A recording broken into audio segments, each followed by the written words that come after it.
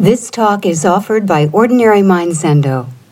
Ordinary Mind was founded by Barry Magid, Dharma heir of Charlotte Joko Beck, and is dedicated to her vision of a psychologically minded Zen practice adapted to the needs of American students practicing in the context of their everyday lives.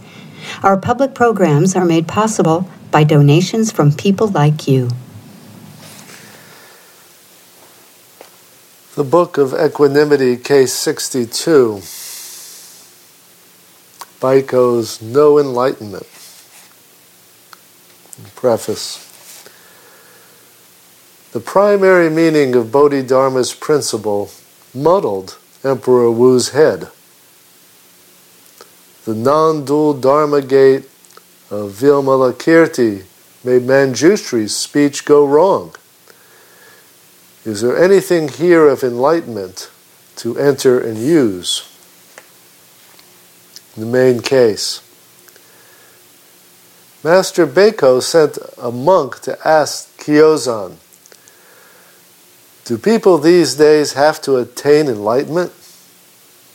Kyozan replied, it's not that there's no enlightenment, but how can one not fall down into the second level? The monk related this to Baiko, who wholeheartedly approved it. The verse. The second level divides enlightenment and rends delusion. Better to promptly let go and discard traps and snares. Merit, if not yet extinguished, becomes an extra appendage. It is as difficult to know wisdom as to bite your navel.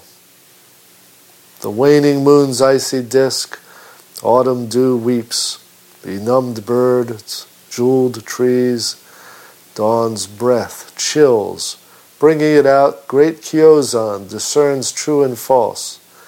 Completely without flaw, the splendid jewel is priceless.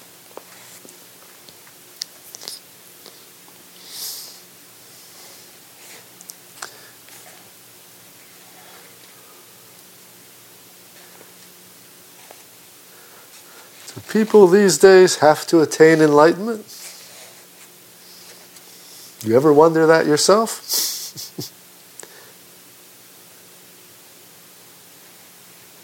The two basic traps, as soon as someone mentions a word like enlightenment, is to think either that you have it or think that you don't. To possess something or lack something is equally a danger. In the preface it speaks of Bodhidharma and Vimalakirti, and Bodhidharma's expression of his realization to the emperor was, I don't know. Vimalakirti, when Manjushri asked him to expound the Dharma of non-duality, sat in silence.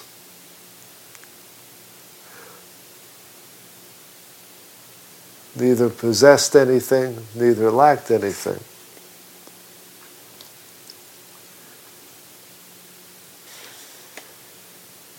In our practice, we have to stay very honest about gaining and lacking. We have to be honest about what we think we've gained. We have to be honest about what we think we still lack. We can't simply brush them aside prematurely as empty. We have to really feel what's emotionally involved for us on either side of that equation.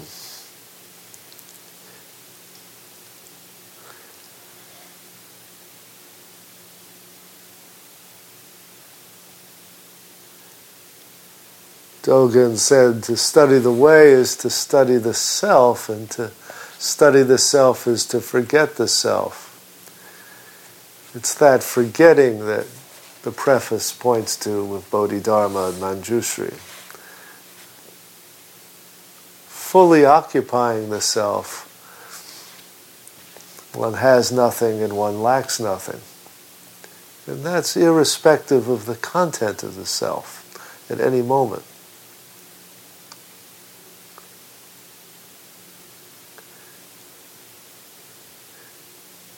When we're completely who we are, there's no room left over for having or not having.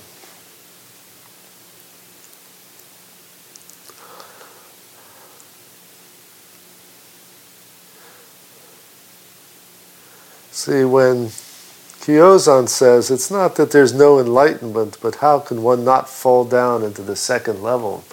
That second level simply means dividing enlightenment from delusion. The second level of discrimination, of distinction. We have to really attain the full experience of who and what we are. That's real. But it's not something to hold on to or possess. And even without realizing it, it's already there. It's already something that we don't lack.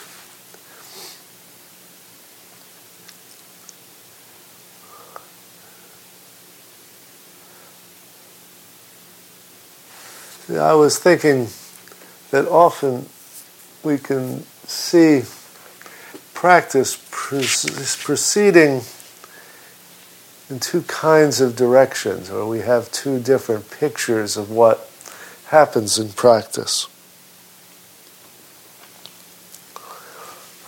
And one very typical metaphor we carry around is the sense of the self as narrow and constricted, a limited set of views that we need to break out of or expand. And there we see practice and realization as getting us to let in something we've previously excluded.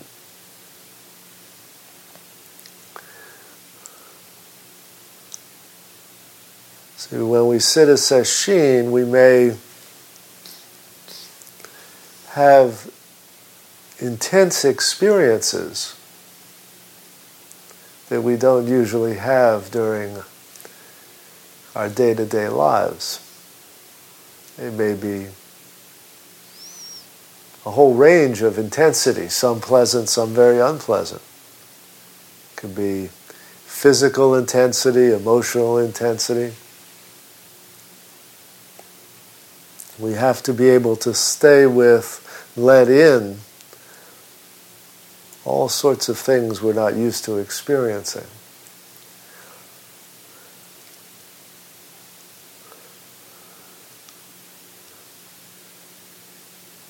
You see, we could say, however, that life already contains all of that, but we're used to trying to stay in one small corner of our lives and not venture out too much, not venture out into pain or uncertainty or joy. And so we open up into something bigger. But the danger on that side is that we think that we can collect or attain experience, and that the depth of our understanding or our realization is equivalent to the variety and intensity and exoticism of the experiences we collect or let in.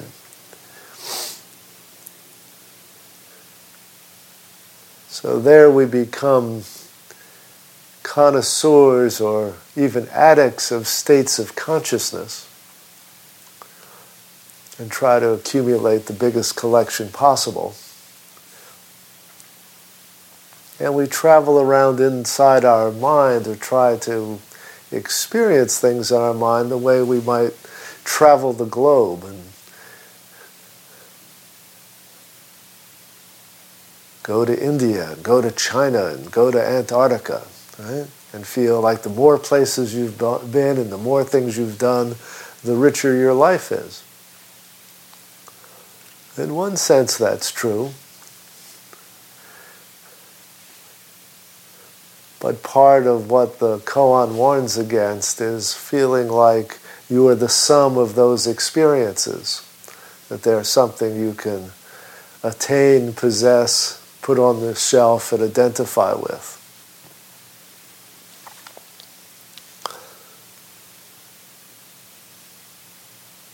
See, the other side of practice is the practice of staying still, of really occupying fully this moment, this place, regardless of what it is, regardless of how unspecial it is, how seemingly unimportant or uninteresting.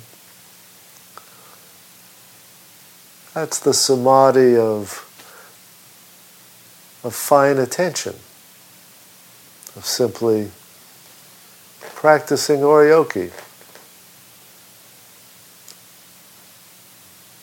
handling our bowls and the cloths and the utensils with care and attention, allowing that to be the only thing that's happening, allowing it to be the whole world.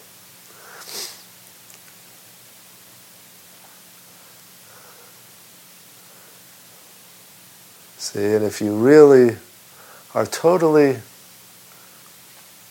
occupied with oryoki, just fully engaged by it, what difference does it make if you ever go to Japan, if you ever go to China? You can only fully be in one place at a time. And from one side, it doesn't make any difference at all which place it is.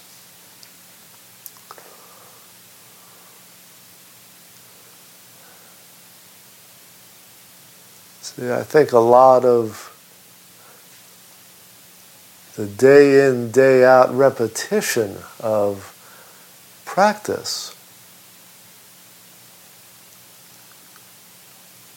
almost forces us to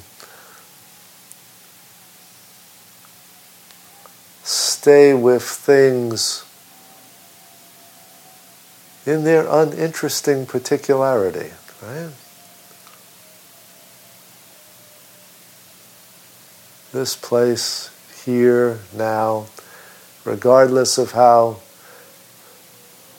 interesting or special, or historical, or anything else it is or isn't, is who and what we are.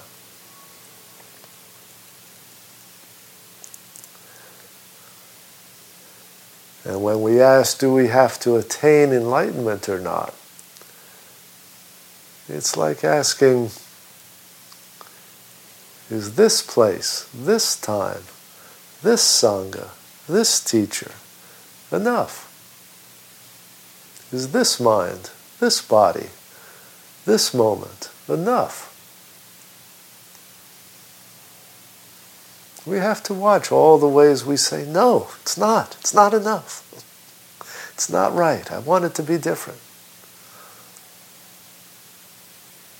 But even our protest, even our no, that's who we are. That's enough.